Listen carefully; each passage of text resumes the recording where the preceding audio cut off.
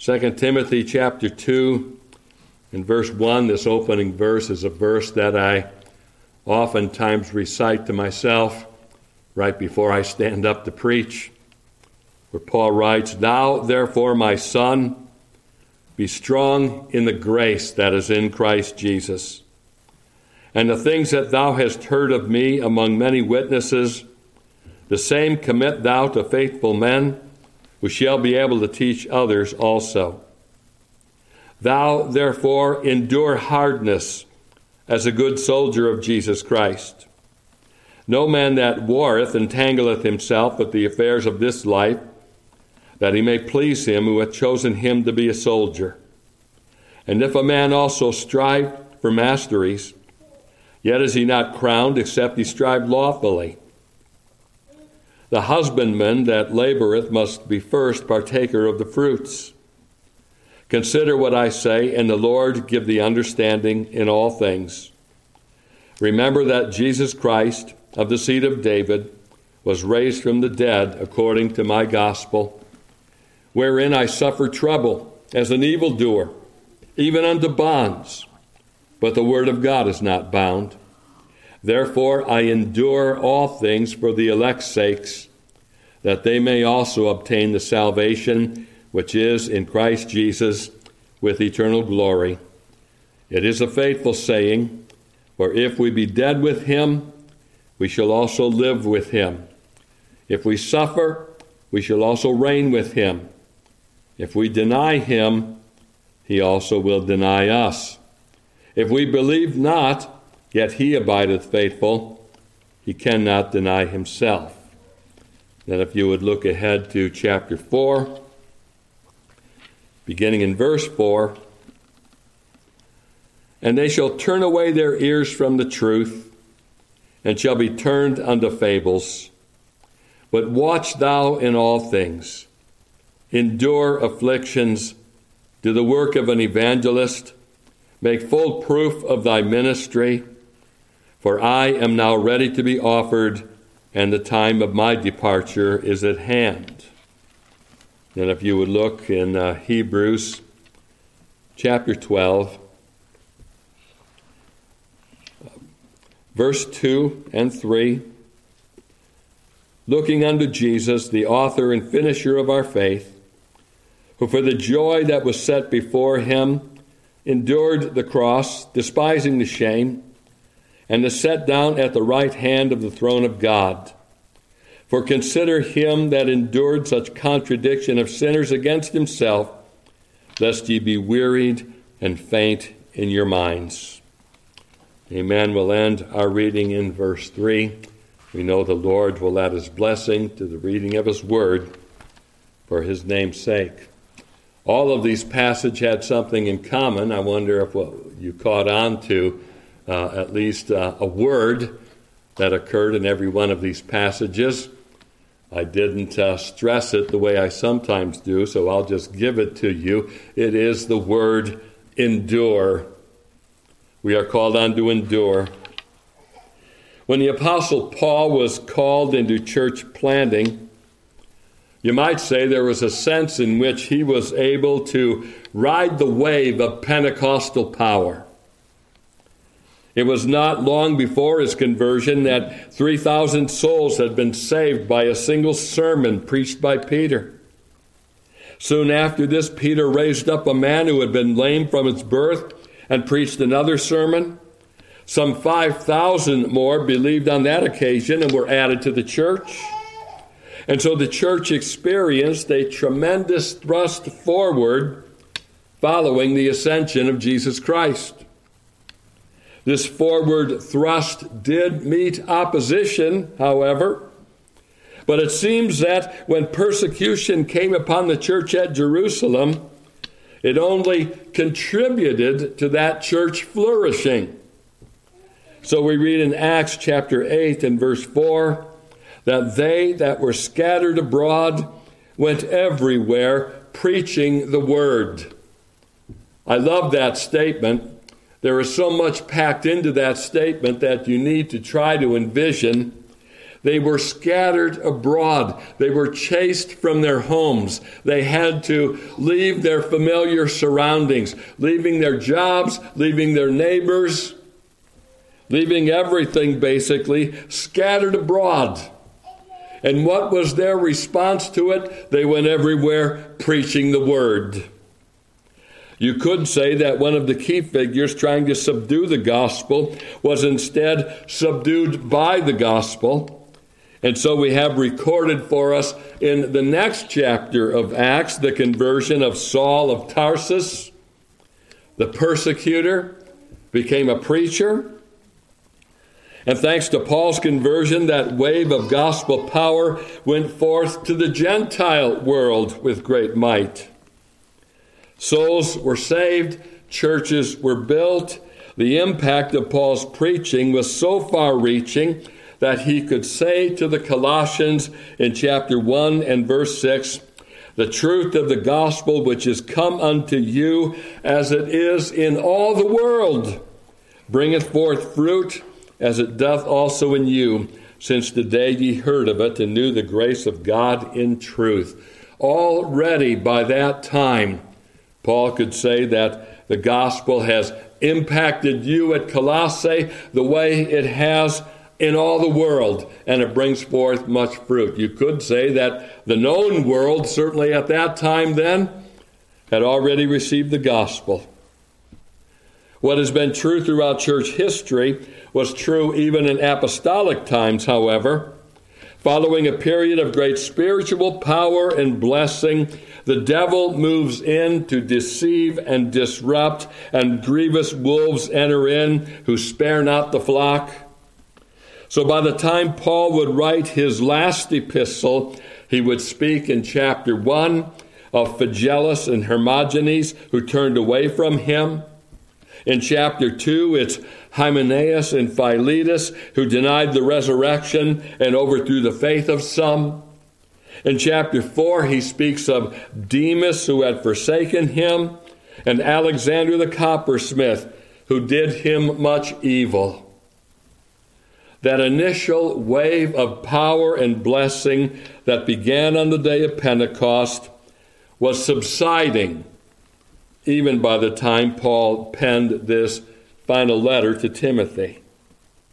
And while the Word of God would continue to advance, that advancement would soon be not so observable to the fleshly eye, and so it would become the church's function to be steadfast and to persevere in the faith as it sought to hold its ground, if not advance.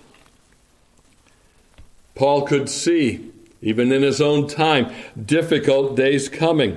In fact, the 3rd chapter of this epistle is devoted to describing to Timothy the kinds of days that would lie ahead. He describes those days as days of apostasy and hypocrisy. There would be those who would have a form of godliness but would deny the power thereof. I think it's in connection with the kind of days Timothy would face that Paul exhorts him in chapter 1 and verse 13 to hold fast the form of sound words which thou hast heard of me in faith and love which is in Christ Jesus, and to continue in the things which thou hast learned and hast been assured of, knowing of whom thou hast learned them. That's in chapter 3 and verse 14.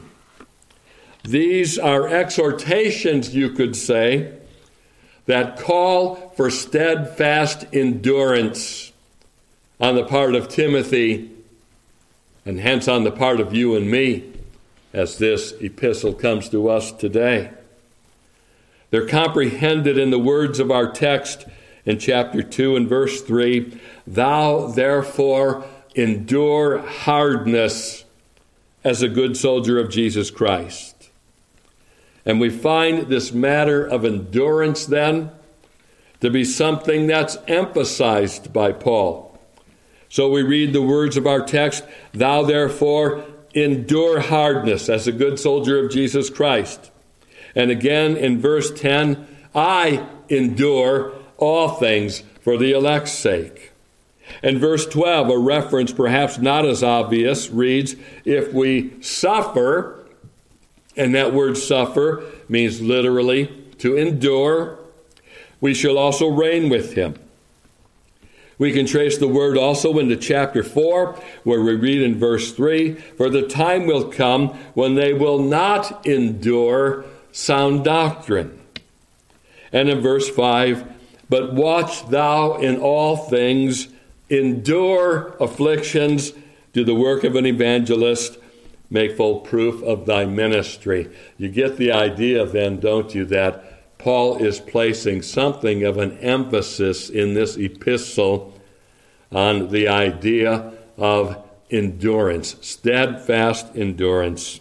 I dare say that we live today in a day that calls for the same kind of steadfast endurance. We are not, at this point in time, riding the wave of Pentecostal power. Oh, we pray for it, we long for it, and we should continue to seek it. But we must also recognize that though the waiting time be long, our commitment to the cause of the gospel must not grow weak. And so I'd like to consider this afternoon the simple truth that commitment to the cause of Christ calls for endurance. Commitment to the cause of Christ calls for endurance. Thou, therefore, my son, endure hardness as a good soldier of Jesus Christ. Think with me, first of all, in connection with this endurance, on what it is that we must endure. What are we called on to endure? And the text we've just read show us that there are many things that must be endured. Our text tells us we must endure hardness. In verse 10, Paul tells us he endured all things. In chapter 3 and verse 11, all things would include persecutions and afflictions. He tells Timothy in chapter 4 and verse 11 to endure afflictions. Now, I realize that it's easy to look at these verses and say to ourselves, at least at this present moment, thankfully, these verses really don't have much to do with me. They speak of hardship and oppression. We're aware that Paul was in prison for his faith as he penned these words to Timothy. We also know our Christian heritage bears record of many who were persecuted for their faith. We read with awe the stories of the martyrs, stories of those who were burned or drowned or fed to the lions. We don't find ourselves facing the same hardships that Paul faced, at least not yet. We still enjoy the freedom to worship openly and freely. We're not yet persecuted for our faith. We have not been scattered abroad like the early church at Jerusalem.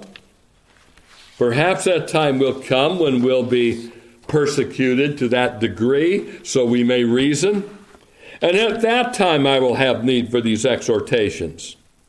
But for now, I tuck them away somewhere in the back of my mind for possible future reference. When we read our text, however, that we're to endure hardness, I think we have to acknowledge that whether or not we're facing afflictions and persecutions, we are at all times in every generation faced with hardness. And the phrase endure hardness is a single compound word in the Greek. The noun form of the word is made up of two words, one which means evil, and the other which in the New Testament means depraved passions or lusts. Paul is saying to Timothy to hold up under evil, depraved passions. And when we understand this meaning of the phrase, I think you can see at once that it has broad application to all the people of God in every generation, no matter whether they are suffering outward persecution or not. Every child of God must do battle against the wicked, depraved passions that come from within and without. We recognize, especially in our own day, that it is such a spirit of depravity that dominates this world. We would characterize it as hardness of heart toward Christ and toward the gospel. We're surrounded and we're bombarded by what we could call the rotten fruit of such hardness. It comes to us over the airwaves. We're exposed to it in the workplace. Even in the checkout lines of the grocery stores, we come under the attack of magazines that are designed to provoke depraved passions. Paul is telling Timothy that he must persevere in the faith while he lives in a world that is no friend to Christ and no friend to grace. So it is essential for us to endure this hardness. We must keep faith, or to put it another way, we must maintain spiritual sensitivity while we walk in a world that is ungodly. We must keep close communion with our Savior in a world that rejects him and lives with no reference to him. We must strive to maintain a vitality to our religion, lest we degenerate into having a mere form of godliness that knows no power. Verse 5. And I don't think it would be incorrect to say that Christians who live in a soft world such as ours run the greatest risk of failing to endure such hardness. The ease they become accustomed to can put them to sleep and make them oblivious to the hardness of the world toward Christ. So we must endure hardness. This is the negative side of our endurance. It refers to what we must resist. There is a positive side also to our endurance. This is given to us by Paul's statement in chapter 4 and verse 3. He says, "For the time will come when they will not endure sound doctrine." The obvious implication is that we are to endure sound doctrine. Here, the word endure takes on a positive meaning, the meaning of holding fast and not letting go of sound doctrine. Holding fast the great doctrines of the faith, the doctrine of God in his Trinitarian existence, his sovereignty, his omnipotence, his eternality. Holding fast the doctrine of the covenant of grace, which is where the gospel originates and encompasses such things as God's eternal decree and election and predestination. Holding fast to the doctrine of the person and work of Christ, who he is, what he's accomplished by his atoning death. Holding fast the glorious truth of justification by faith. These are the things that contribute to the Christian's spiritual health. It's interesting that the word sound in this phrase, sound doctrine, conveys the idea of sound health. In Luke chapter 5 and verse 31, the Lord Jesus said, "They that are whole need not a physician." Again, in Luke chapter 7 and verse 10, Luke says, "They that were sent, returning to the house, found the servant whole that had been sick." And the word whole in these two cases comes from the same word as the word sound in our text. Just as Luke, the physician, is using the term to describe physical health, we could say that Paul is using the term to describe what contributes to spiritual health, sound or whole doctrine. So hardness must be endured. Sound doctrine must be held fast. Our commitment to the cause of the gospel calls for that kind of endurance. think with me, secondly, on why we must endure. Why we must endure. And why must we endure hardness as good soldiers of Jesus Christ? And the answer is quite simply that if we don't keep faith through the times of hardness, then we will soon be swallowed up by that hardness and will ourselves become hardened. I said a moment ago that Christians living in a soft world run the greatest risk of failing to endure hardness. You see, most of us here live out very regular routines. Day by day we get up, we go to work, we perform similar tasks at work day by day. There's a certain mundaneness to every profession. Wives, many of them, stay home, go through the same routines day by day. Children go to school or are taught at home.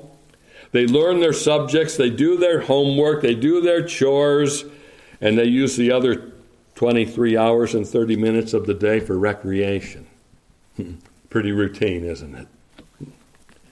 And it can be tempting to the believer through such regularity to think that time spent with Christ in prayer and in the Scriptures really won't have all that great an impact on my day. I'm going to do the same things today whether I pray or not, he may reason. Add to this scenario the demands that come to us through the workplace or in the home, and it becomes even easier to be swallowed up by the hardness of our day. When I worked in the printing industry many years ago, it seemed that every job that came my way was an emergency. The customer absolutely must have this job now. The world will stop turning if we missed a certain deadline. That was the prevailing mentality, and I don't believe it was or is unique to the printing industry. And so the demand is always, can you stay later? Can you come in earlier? Can you work Saturday? Can you stay until this thing is finished? I can remember one time, and it only happened one time, where I was actually prevailed upon to come in and work on Christmas Day. Can you imagine it? Wasn't a Sunday, or it wouldn't have happened, but called in to work on Christmas Day, and since I was being paid holiday pay on top of double time, I willingly went and said, Merry Christmas, call on me anytime to work on Christmas Day, and if you're going to give me holiday pay on top of double time, I'll work every Christmas, I suppose. But the demands on us are great. Now bring together these demands plus the regularity of our routines. Throw in the temptation to think that time spent in prayer and in the Word has no significant impact on our day, and it all adds up to contributing to spiritual hardness. We cultivate hearts that are no longer sensitive to the Spirit of God. We become so used to regularity and responding to demands that we forget how to read the little things in God's providential dealings. We miss opportunities. We lack vision. We forget our purpose and our mission in life to serve and glorify Christ. We get pulled into the attitude of the world, which yields constant discontentment. Now, if I've been describing you, then I'm afraid you have not been enduring hardness very well. Instead, you've become hard through spiritual carelessness. But now change the scenario slightly. Instead of yielding to the demands of life to the extent that I'm spiritually negligent, you spend time in prayer. You commune with your Savior through His Word. You seek Him for His grace. He speaks to your heart.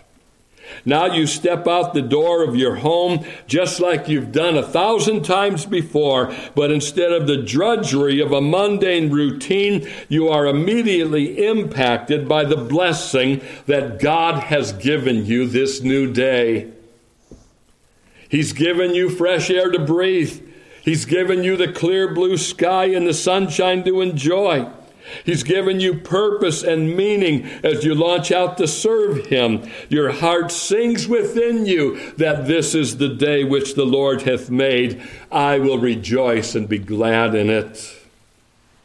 If you have kept faith in such a way, then you've endured hardness. You have persevered to keep your faith quickened while living in a world that is stone cold and hard against the things of God. We must endure the hardness of this world. But we're given another reason why we must endure. Chapter 4, verse 3 tells us that the time will come when they will not endure sound doctrine. Even in Paul's day, the sound doctrine of the gospel was under attack. It was being displaced by what he calls profane and vain babblings, chapter 2, verse 16, and foolish and ignorant speculations, chapter 2, verse 23. Oh, you would have thought that Paul had written this letter to 21st century Christians, wouldn't you? In our day, the vain babblings movement is one of the fastest growing movements in the country. It replaces sound doctrine with a mystical sensationalism. Sound doctrine is for highfalutin theologians. It's the sensationalism of tongues or other charismatic type phenomenon that counts. And so long as you have the mystical experience, great latitude can be allowed in doctrine. People in that movement, if they're saved at all, they are certainly not whole. And the irony is that they would say the same thing about us. We're not whole because we are so lacking in spiritual experience and fulfillment. We're nothing but a bunch of dry Christian bookworms. And going to the other extreme, some Christians would make their religion the religion of the letter of the law. They tend to deny spiritual experience altogether, and their religion becomes largely academic. I have a book, I've referred to it quite often, though not recently. One of my favorite. This is one of those stuck on an island books. You ever face that question? If you're stuck on an island, you can have a few books besides the Bible. Which ones would you have?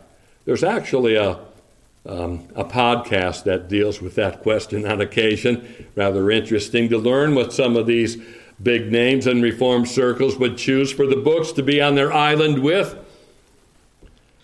I choose Hugh Martin, The Abiding Presence. And I love that little volume because it's helped me see the proper function or balance between doctrine and experience. Hugh Martin draws from the very first verse in Matthew's Gospel, which says, the book of the generation of Jesus Christ. He compares this to the last verse in Matthew's Gospel, which refers to the presence, the spiritual presence of Christ with believers. Lo, I am with you always, even unto the end of the world.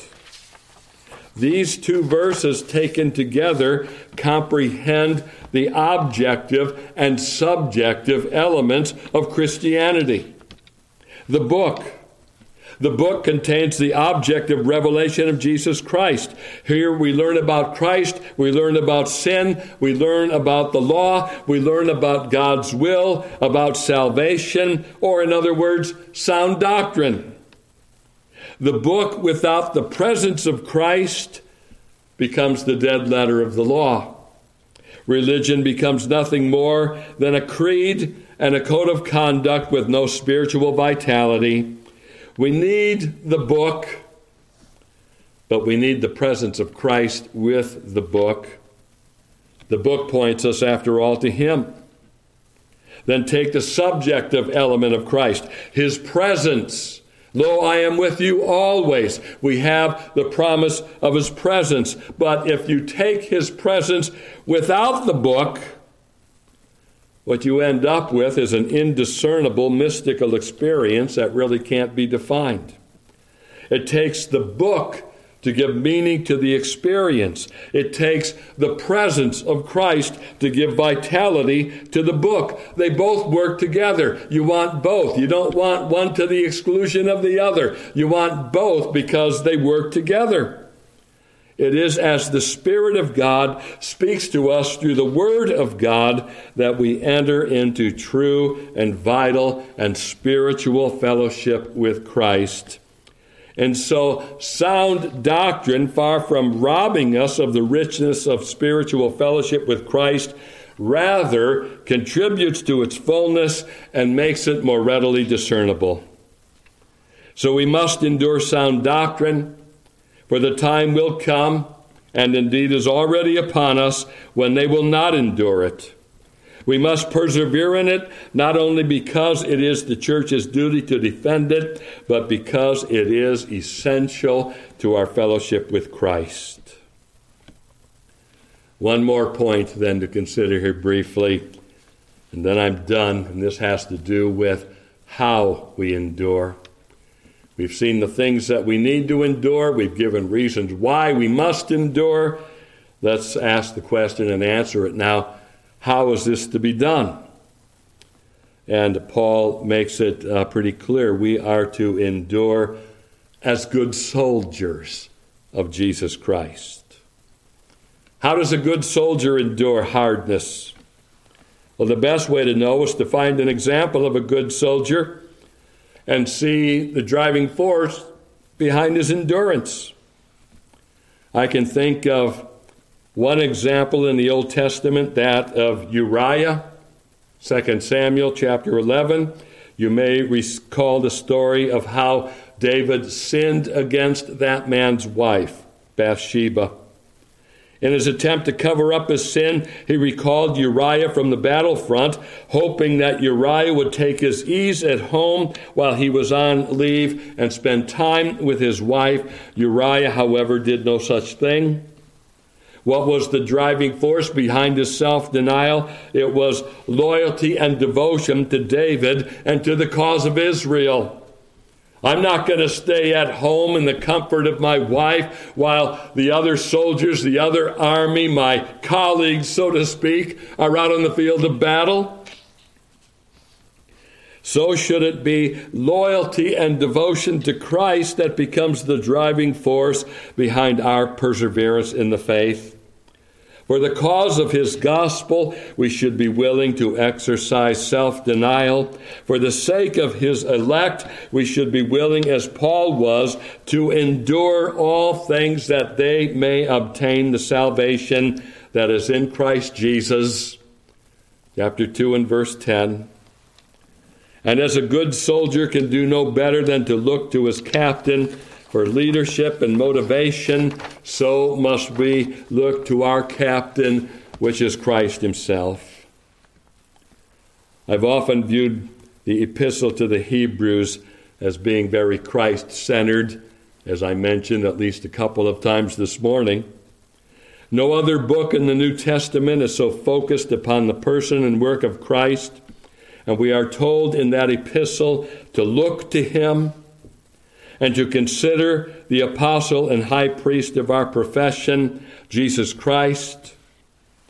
But I found it interesting this time around to discover that we are to consider him specifically in terms of what he himself endured.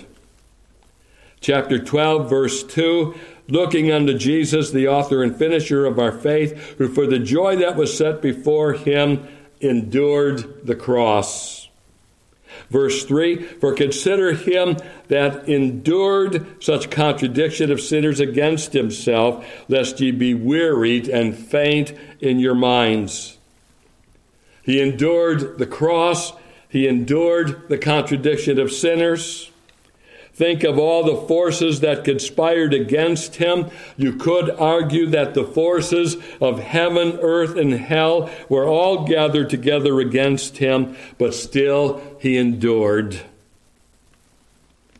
Now, I know there's a liberal view of the atonement that sees in Christ's death nothing more than a moral example, a commendable display of sacrificial love, but nothing else. We see in it much more.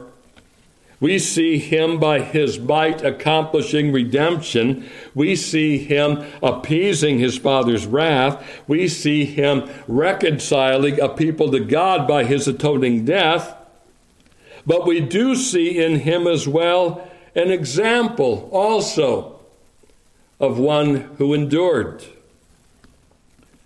As our leader and the captain of our salvation, we marvel at all he endured, and we find him to be a perfect and sublime example to us when it comes to the matter of our own endurance. When it comes to enduring hardness, we are in fact simply striving to be like Christ.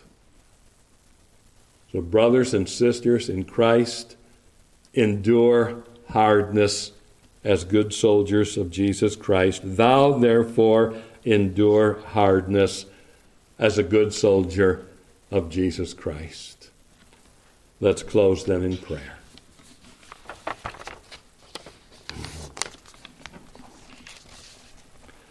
O Lord, as we bow in thy presence now and bring this meeting to a close, we cannot deny that there are times when we lose our spiritual sensitivity through spiritual neglect and carelessness. We ask, O Lord, for cleansing, we ask for forgiveness, and we ask for the quickening power of thy Spirit. May he so work mightily in our hearts that we do enjoy precious communion with our Savior day by day, even in the simple things, even in the routine things of life. May we be enabled to see the good hand of our God as we strive to glorify and enjoy him. We pray these things in Jesus' name. Amen.